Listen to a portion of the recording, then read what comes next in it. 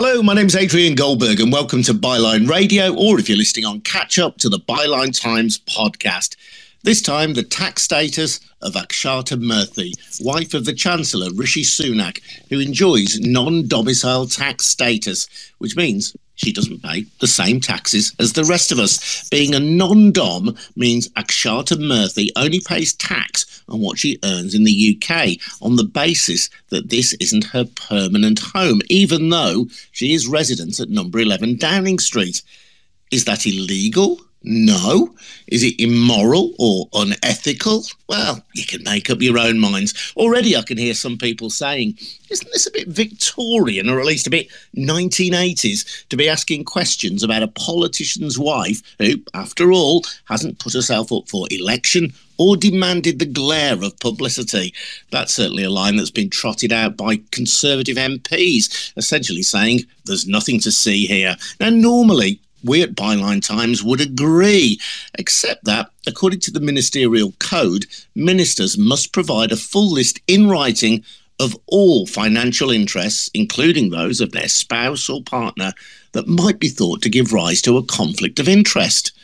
Now, if the man who sets tax policy for the country, having a missus who legally avoids paying tax because of rules he's responsible for, isn't a potential conflict of interest, it's hard to know what is. We'll hear shortly from Sam Bright, the investigations editor for Byline Times. But I'd love to hear from you too as well, if you're listening live on Byline Radio. If you want to do that, you do have to be listening on your phone. This doesn't work on iPad or laptop or PC or whatever. You have to be listening on your phone. And in the bottom left-hand corner, you'll see a microphone icon. Tap that. That requests access, and as long as I haven't previously barred you for saying something daft or rude, then we'll let you on. So I'd like to get as many voices as we possibly can on this. And just a reminder as well, before we get cracking, that Byline Radio and the Byline Times podcast come from the Byline Times, and we're not answerable to any proprietor, to any corporate interest, to any oligarch. There is nobody pulling our strings because we are funded by ordinary people like you. So please take out a subscription to the Byline Times. It's a brilliant monthly newspaper edited by Hardeep Matharu, but you don't only get your Byline Times newspaper if you take out a subscription. You're also helping to fund Byline Radio, the Byline Times podcast, Byline TV, and our wonderful news-breaking website, bylinetimes.com. And that's where you'll find details of how to subscribe at bylinetimes.com. Let's welcome Sam Bright to the conversation now, Sam. And Sam, there are a few layers to this story. I've tried to explain as best I can what a non-dom is. It doesn't mean that you avoid paying tax altogether, but because this is not regarded as your primary home, it does mean that you only pay tax on what you earn in the UK, and overseas earnings are paid in tax overseas. That can have significant tax advantages for somebody like Akshata Murthy. Yeah, exactly. And we know the fact that her father is an Indian billionaire businessman, and Miss Murthy, she owns considerable shares in companies based in India, and so she will derive a lot of her income from those shares, which means that they won't be domestically taxed. They won't be taxed in the UK using UK income tax laws or dividends, however she may be paid. So we do know that she derives considerable financial benefit from this, and in turn, the Chancellor Rishi Sunak does as well. There's obviously been scandal recently about her shareholding in this firm called Infosys, which is a technology firm based in India, which until last week maintained an office in Moscow. So she'd been criticised for the fact that this company was continuing to essentially tacitly endorse Putin's regime by not removing its business from the country, or at least not be seen to oppose it in any meaningful way. And Rishi Sunak compared his predicament, their predicament, to the Will Smith incident at the Oscars, where Will Smith decided to slap Kevin Hart for criticising his wife. And he's people have tried to use that argument. Again, you referenced, Adrian, that Boris Johnson said this, James Cleverly said this, that it's allegedly Victorian to be talking about someone's wife. But we're talking about, hundreds of millions of pounds in shareholding that's been taxed differently to how we would be taxed. And as you say, the Chancellor's the one setting the rules. And thirdly, the most crucial thing, which you led the show on, the Ministerial Code, which requires government ministers to declare the financial interests of their spouse or their partner, and to avoid exactly this sort of thing, where there is a potential conflict of interest between the minister's government role and the financial interests of them or their close family members. I've been looking at the Ministerial Code today, and I've also been looking at the Register of MPs' interests. And although Rishi Sunak is responsible for setting tax policy in this country, and his wife benefits from non-domicile tax status, as far as I can see, there is no reference to his wife's position there. No, exactly, there isn't. And Sunak controversially uses a mechanism that is called a blind trust arrangement, whereby he doesn't have to declare his own personal financial interests. So he's very reticent about any sort of commercial declaration that might cause him some problems in the newspaper. I think I'm right in saying the only interest that he declares from his wife is in Catamaran Ventures, which is a venture capital firm, which we revealed a couple of weeks ago had ties to a Russian billionaire whose fortune had been assisted by a now sanctioned Russian oligarch who had close connections to the Kremlin in the past. So even on that front, even on the one small thing that Rishi Sunak has declared on his register of interests, even that gives cause for concern. And I think if he declared the full remit of what he and his wife are up to financially, I'm sure there'll be plenty more stories in the press, to be honest. Yeah, and part of Akshata Murthy's defence is that she has no choice but to be non-domiciled. That specifically is not true, is it? No, well, lots of people listening to this will have seen the tweet from Richard, well, the tweet thread, I should say, from Richard Murphy, who's a tax expert, this morning, which basically sets out why Akshata Murthy's denial is wrong, is erroneous.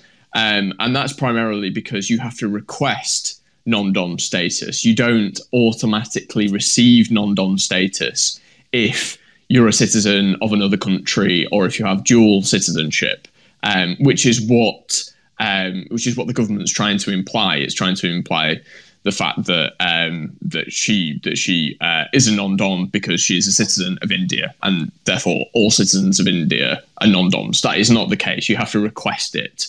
But the thing is, you also have to prove the fact that you are domiciled in a foreign country, that is your primary home, or that you intend to return there. And people have been asking, considering the fact that Sunak and his wife live in London, in 11 Downing Street, their children attend schools in this country, they have business interests here. Infamously, in the past couple of days, it's been revealed that they donated a sizable sum to Sunak's former school. People have been suggesting that an inquiry should be opened up into whether his wife is still a non-dom. So this story may have legs yet. Again, I mean, the key point out of this is that whether or not she's an Indian citizen, that in itself does not grant you non-domicile status in tax law. So you could be a citizen of another country, but still live and work in the UK and pay all of your tax on your earned income in the UK. There's no automatic link between being an Indian citizen and having non-domiciled status. Richard Murphy makes the point that being an Indian citizen might be part of your argument to HMRC, to Revenue and Customs, that you should be treated as non-domiciled. But in a sense, you have to make your case. So saying, yes, I'm an Indian citizen in itself wouldn't clinch it, but it may be part of it. Another part of it might be to say that you have a permanent home in another country. So in her case, people might think, well, reasonably enough, then she has a permanent home perhaps in India. But as far as we can tell, she has 3 homes in the United Kingdom, 1 home in the United States, which has been described as a holiday home. So again, there's something there that is at least questionable and that Richard Murphy believes would justify deeper investigation by HMRC. Yeah, exactly. And this really shows where the conflict of interest arises, because, you know, who's in charge? Who's in charge of the nation's economy in this whole process? And that's Rishi Sunak. He's the boss of the British economy, and yet his family members are seemingly benefiting from a process, or at least not being investigated from a tax benefit point of view. And so, I mean, politically, it's interesting how he's going to manage to get himself out of this hole. Does he preempt further scrutiny and say, yes, I'm going to open an investigation into my own wife? I mean, that seems highly implausible that he would do that. Is he going to say, well, I'm going to declare more interests on the MPs, the Ministerial Register of Interests? Again, I think that would, as I said, I think that would fuel the story rather than quash it. And so I think he's driven into a position where he has to double down, and he has to try and distract in any way possible from this story, whilst potentially being hammered by opposition parties for potentially financially benefiting both he and his wife from a situation that he's in charge of, essentially. Yeah, let's just explore a little bit more. I know you've written about this as well, Sam, for Byline Times. People go and check out your article at bylinetimes.com about the relationship between a company in which she was heavily invested called Infosys and Putin's Russia. Yes. So, as I said previously, Infosys is an IT firm that operates primarily in India. It was founded by Rishi Sunak's father-in-law. Rishi Sunak's wife holds shares worth, it's believed, some £700 million in this company. And it's retained its presence in Moscow, even during the Ukraine crisis. And under the PR pressure of these stories, only last week announced that it was withdrawing from Russia. And lots of people have criticised India's relationship with Putin and the fact that they haven't followed through on the sanctions that have been imposed by the wider West. And this potentially fits into that general pattern. There's also another Indian firm, which Sunak's wife is invested in, called Udaan, which is another technology company, and that has received considerable investment from a man called Yuri Milner, who is a Russian billionaire. He's big on the Silicon Valley tech scene. As we know, as you just mentioned, Adrian, Sunak and his wife own a property in California, and now Yuri Milner gained much of his wealth thanks to the oligarch by the name of Alisher Usmanov, who's an Uzbekistan-born metals magnate. Now, Usmanov, who's now been sanctioned by much of the West, he's got a close relationship with Vladimir Putin. So Milner, who's invested in the company that Sunak's wife has also invested in, essentially gained his fortune thanks to someone who had close ties to the Kremlin, which again raises certain, perhaps not conflict of interest concerns, because Usmanov has little to do with Milner and Udan, the company in question now, but more in terms of the awkwardness of the perception of all this and exactly how Rishi Sunak is declaring his conflicts of interest, because these sort of connections are not stipulated at all by the Chancellor in the ministerial register of interests, and it's up to journalists like you and I to go and search them out when, as you said, he is explicitly required to declare things that may give rise to conflicts of interest between his government activities and the commercial interests of himself and his family members. Yeah, Akshata Murthy's spokeswoman has said that she pays all the tax that she is legally required to in Britain. And we should make it clear, there is no question about that. That is not the debate. It's whether she is entitled to non-domiciled status and whether that is appropriate for the wife of a Chancellor of the Exchequer, and whether the Chancellor of the Exchequer ought to be declaring that in a much more transparent way than is the case in this instance. That's really where the debate lies. And I suppose there's a bigger question here, Sam, and you've touched on it there with the talk of these companies operating in Russia, even at a time of international sanctions, and only disengaging when the fierce glare of publicity is upon them. And it's this sense of this tiny elite of super rich people surfing global economies, making money wherever in the world that they can, moving money around entirely legally from one domain to another, and avoiding the harshest tax regimes. There is something that will grate, I think, with many ordinary listeners who are facing, as we are here in the UK, national insurance rises, cost of living increases at the moment, at the idea that there is this tiny, tiny group of very wealthy and very powerful people who aren't being seen to pay the same dues as the rest of us. Yeah, and combined with that, the fact that they're in charge of the country, they're supposed to be the people's representatives. And like you say, who do they actually represent? They represent the oligarchy, supposedly the sort of people who we're now supposed to be punishing. I mean, there are a lot of parallels with the people who've bought up property in London for the past couple of decades, who've invested heavily in the City of London. Of course, Parliament's Intelligence and Security Commission, Intelligence and Security Committee, called it Londongrad because of the influence of Russian oligarchs in the capital in recent years. They've managed to launder their reputations, and they've managed to ensure that they retain as much of their money as possible, much of which has been gained at the behest of Vladimir Putin and his regime.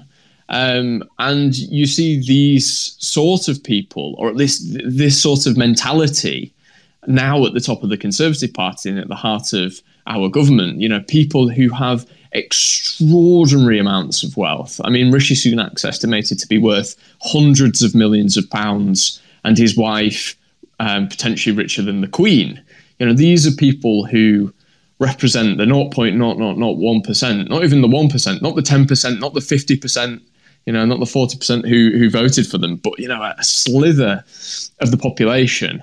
And essentially, these are people as well who've put in place fundraising mechanisms so that their political influence and the success and fortune, both political and financial, of the Conservative Party is ensured, for years. So, the Conservative Party, as we know, is accepting millions from Russian millionaires since Boris Johnson took over as Prime Minister. It is a party that functions on donations from millionaires and billionaires and those who own corporate entities that do traverse the world and, do take advantage of loopholes where they exist. And there just seems to be a fundamental question there as to whether, I mean, it's a matter for the British population, and the British population have voted for the Conservative Party. But there is a fundamental political question here as to whether the Conservative Party can claim to represent the interests of the entire British population when it is funded by such a narrow elite, and its politicians are very much embedded within that. I'm Adrian Goldberg. He is Sam Bright. You are listening to Byline Radio. If you're listening live, or you might be listening to the catch-up on the Byline Times podcast. Just a reminder that our work on the radio and on the podcast is supported by subscriptions to the Byline Times, funded by ordinary people like you. So if you do take out a subscription, which we'd heartily recommend, you can read plenty more by Sam and loads of other great writers. You get a brilliant monthly newspaper, the Byline Times, but you also help support our work on Byline Radio and the Byline Times podcast. And you'll get details on how to subscribe at our website, bylinetimes.com, which has loads of new stories every day as well. Probing, investigative, asking questions of power, doing the proper job of journalists and answerable to no one. As I say, you can find out more, take out a subscription at bylinetimes.com. There's a bit of a historical resonance to this, Sam. People may remember the comedian Jimmy Carr. And there was a bit of a scandal, wasn't there, about his tax affairs and entirely legal tax avoidance. Previous Conservative Prime Minister David Cameron said Jimmy Carr's actions were morally wrong. And as I said right at the start, people can make up their own minds as they're listening to this, whether Rishi Sunak's wife is doing anything morally wrong or whether she's entirely entitled to do what she's doing. But I think that's where a lot of the animus around this story rests. Yeah, exactly. It's the real moral hypocrisy of the whole thing, and this idea as well that it's one rule for us and one rule for them, which really I think stems back to not stems back to, but it's been amplified by the Partygate story. The fact that during the pandemic, Boris Johnson and Downing Street advisors partied while the rest of the country locked down. And in this case, many people will see that they have to pay taxes. They work hard and pay their taxes in this country. Why are those at the top of the tree, linked to ministers, in some cases, ex-ministers themselves, current ministers, why are they not paying their fair share? And then even before that, even before the Partygate stuff kicked off, you'd got the scandal just prior to Christmas about MP second jobs. We almost forget about that now. The fact that, this was known for years that MPs took second jobs, but it was blown into the public consciousness that MPs were earning ludicrous, and still are earning ludicrous amounts of money as part-time consultants for private firms, operating their own law practices. There's the big scandal involving former Attorney General Geoffrey Cox, who consulted on behalf of a Caribbean island, I forget exactly which, but which in itself is a tax haven, which again just strikes to the heart of this current issue. The fact that politicians are really milking their position and their status to not serve the interests of the people they represent, but to serve their own bank accounts. And people just see that as deplorable, especially in the context of the expenses scandal now over a decade ago. It just seems to be one sort of kick in the teeth after another for the British public that is told year in, year out, they've got to be thrifty. Austerity came, you've got to tighten your belts. We're all in this together, the Conservatives said. And now this year, it's the cost of living crisis, it's the war in Ukraine. We've got to make sacrifices to tackle Putin's war effort. We'll all suffer, but we'll make it out because we're a great nation. And yet, again, it's only the majority that are suffering, but not the minority at the top. And I think it's really politically dangerous, to be honest with you, Adrian, because I think these sort of stories, when they keep coming, when they keep battering people, the relentlessness of the corruption, the scandals. I think it genuinely radicalizes people. I think it makes people think. It makes people apathetic, which is dangerous for one, because it lets the abusers back into power again and again. But it also turns them towards more radical ideas and towards, revolutionary concepts, dangerous revolutionary concepts. We may need a revolution, in a positive way to change some of these processes. But there's plenty of revolutions that people believe in that may be hugely dangerous to this country, and that's what fundamentally is at stake. Maybe not in the short term, but in the long term, you have that growing anger of the population, which is never healthy in a democracy. Yeah, it makes people feel disillusioned, not with just individual politicians, but with the idea of democracy itself, which clears the way for authoritarian rule, doesn't it? But strong leadership that will clean up all the mess. Often, in fact, always, that proves to be illusory, but it can be attractive to some people at times of crisis. And one of the reasons why Trump was successful in the United States, one of the reasons why somebody like Orban has been successful in obtaining and maintaining power in Hungary, and many people would argue it's also part of the appeal of Boris Johnson. And what's intriguing about non-dom as well, this status that you have, and again, people might say that there is a reasonable basis for accepting that some people might be working temporarily in the United Kingdom, but whose homes are in another part of the world. I think we can all recognise that as a real life scenario, and who therefore, sure, for a short period of time, may be entitled to earn money in the UK for which they pay tax in the UK, but whose other income in other parts of the world should not be taxed in the UK, because those people in the long term are not using British services over and above those which they pay for through their existing taxation. But there are people like the former Conservative Deputy Chair, Lord Ashcroft, who I think was a long-time resident of Belize. You've got the Daily Mail proprietor, Lord Rothermere. And I think that many people would look at this and say, not that we should scrap non-dom rules, but the rules should only apply to people who really are temporarily involved in the UK and who do not have any significant influence on our public life. If you want that and you want to be seen as one of us, fine. You're welcome from wherever in the world you may be.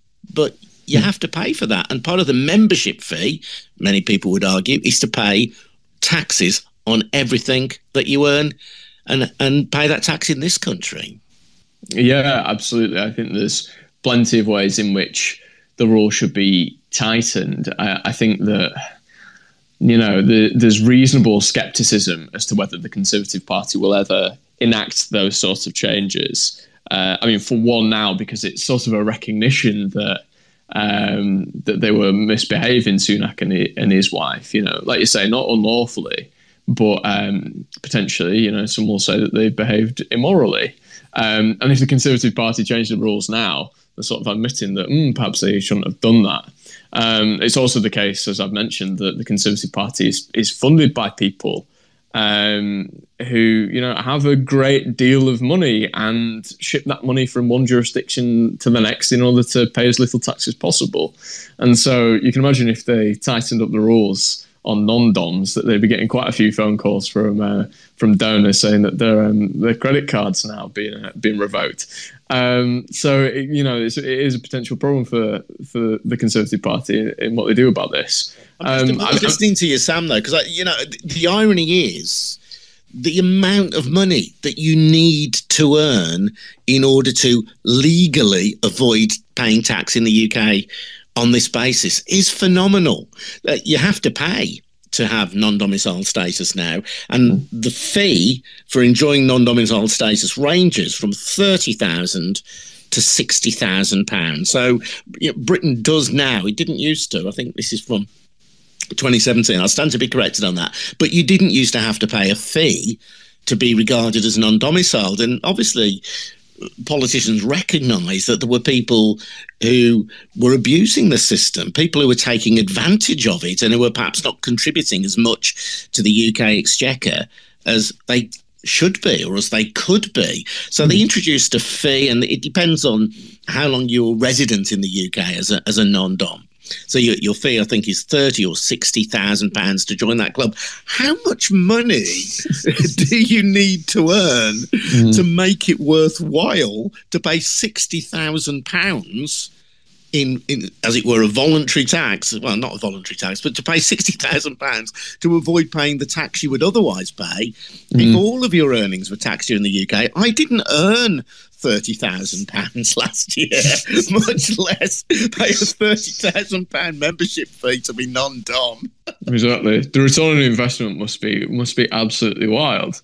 And like you say, this is the Chancellor of the Exchequer. This is his and his wife's personal financial interests. Which potentially due to the system that's in place in the UK, they're earning. I mean, safe to assume maybe 10 times that figure is a reasonable return on investment. 5 times that figure, so £300,000, £600,000. Even that, we're not even reaching into the millions at that stage. Even that's a vast amount of money. More than the overwhelming majority of people pay in this country. Earn in this country and paying taxes in this country. Like these sums. Even despite the coronavirus pandemic, when we've been used to hearing billions and millions bandied about, even that on a personal level is a vast amount of money for two people. Yeah. I'm quoting here from The Guardian, and they cite a study by the London School of Economics and the University of Warwick, and they found that 2/5 of people who earned £5 million or more in 2018 had claimed non-dom status at some point since 1997. So 40% of people who'd earned £5 million or more over the previous 2 decades had at some point claimed non-dom status. And they say it includes famous actors, directors, movie producers, Premier League footballers. 22% of top earning bankers as well have benefited from the scheme. I think there's a bigger philosophical point here, Sam, that I'm really interested to know if any of our listeners have any thoughts on this. And I've grown up with this as you have, this notion of there's another penny on the income tax and all this notion that taxation is bad.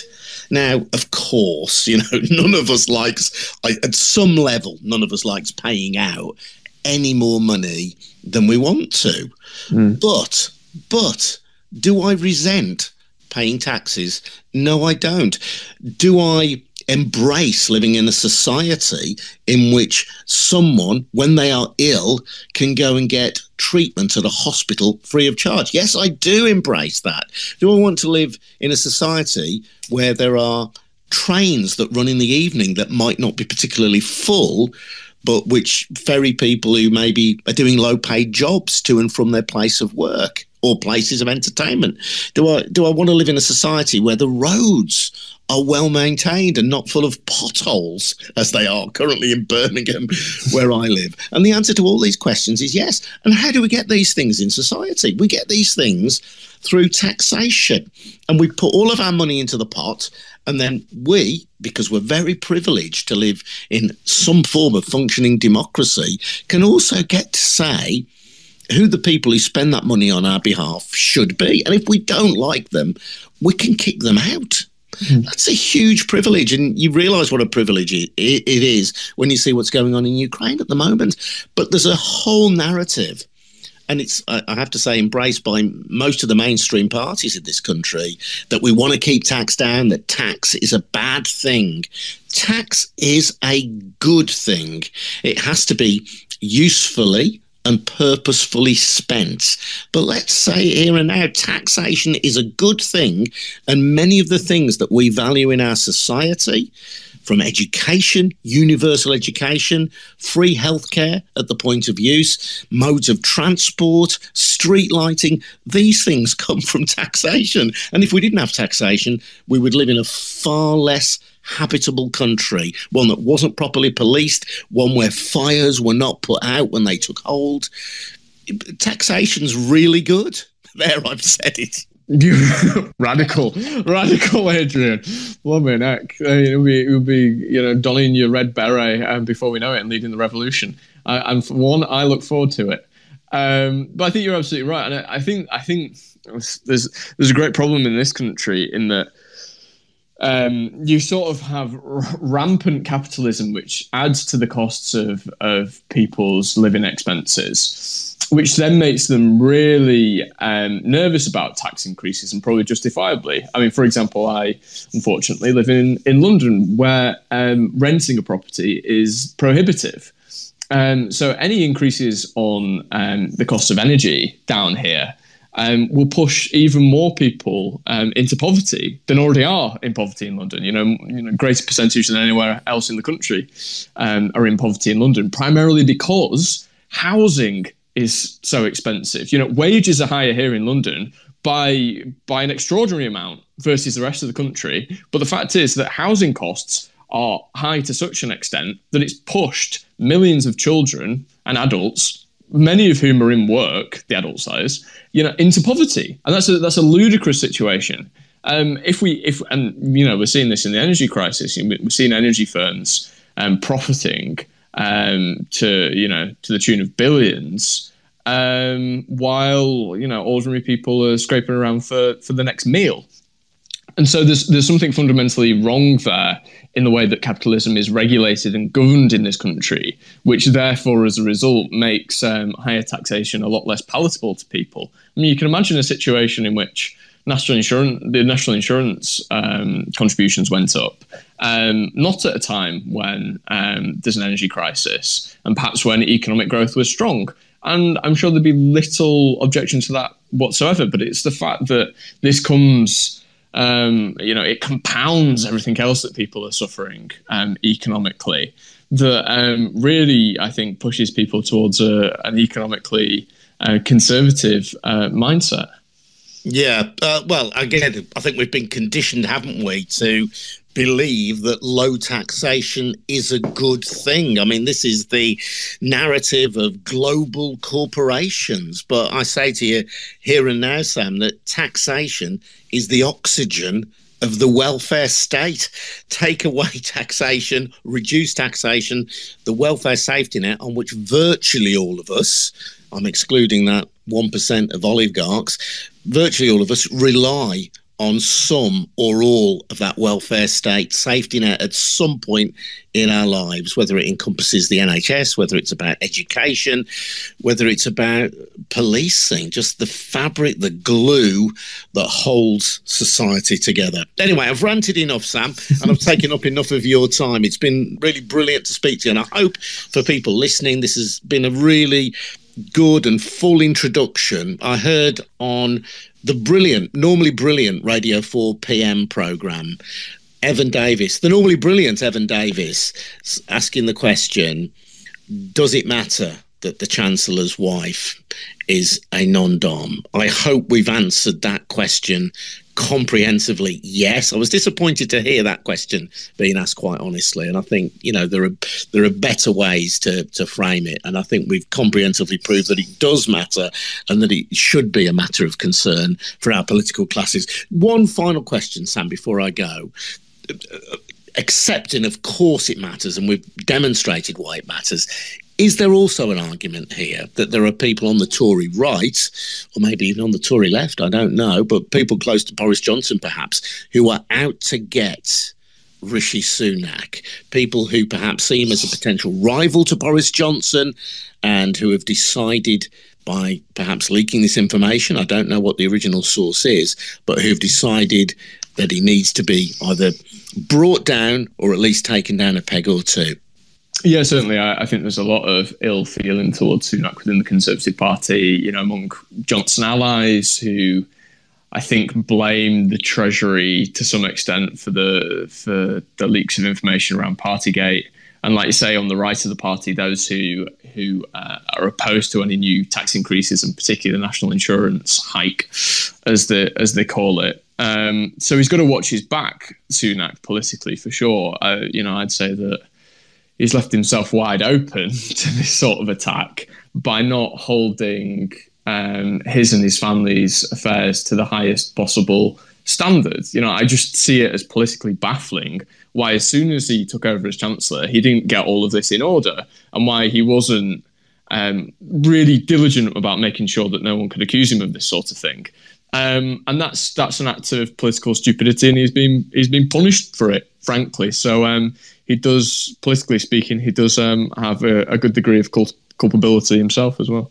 I don't think this is a story that's going to disappear anytime soon. Really appreciate your time. Thank you. That's Sam Bright, the investigations editor at Byline Times. You can read some brilliant stuff on this by Sam at our website, bylinetimes.com, and also by our political and Westminster correspondent, Adam Bienkoff, as well, who's written a very piercing article about the situation engulfing Rishi Sunak at the moment. What can you do? Well, you can take out a subscription to the Byline Times. Check out our website, bylinetimes.com, and that'll tell you how to take out a subscription and where you can go. It's only 39 quid a year, for God's sake. And you get a brilliant monthly newspaper, the Byline Times, and you're helping to fund Byline Radio and Byline Times podcast, which is where Byline Radio ends up after it has been live. Please spread the word far and wide if you can. We don't have a marketing budget, so anything you can do to let people know that we are here and that we have these kind of in-depth, intelligent debates. I know, rare, isn't it? Please do spread the word. In the meantime, thank you very much indeed for listening. It's been great to have you along with us at Byline Radio. I'm Adrian Goldberg. I'll see you soon.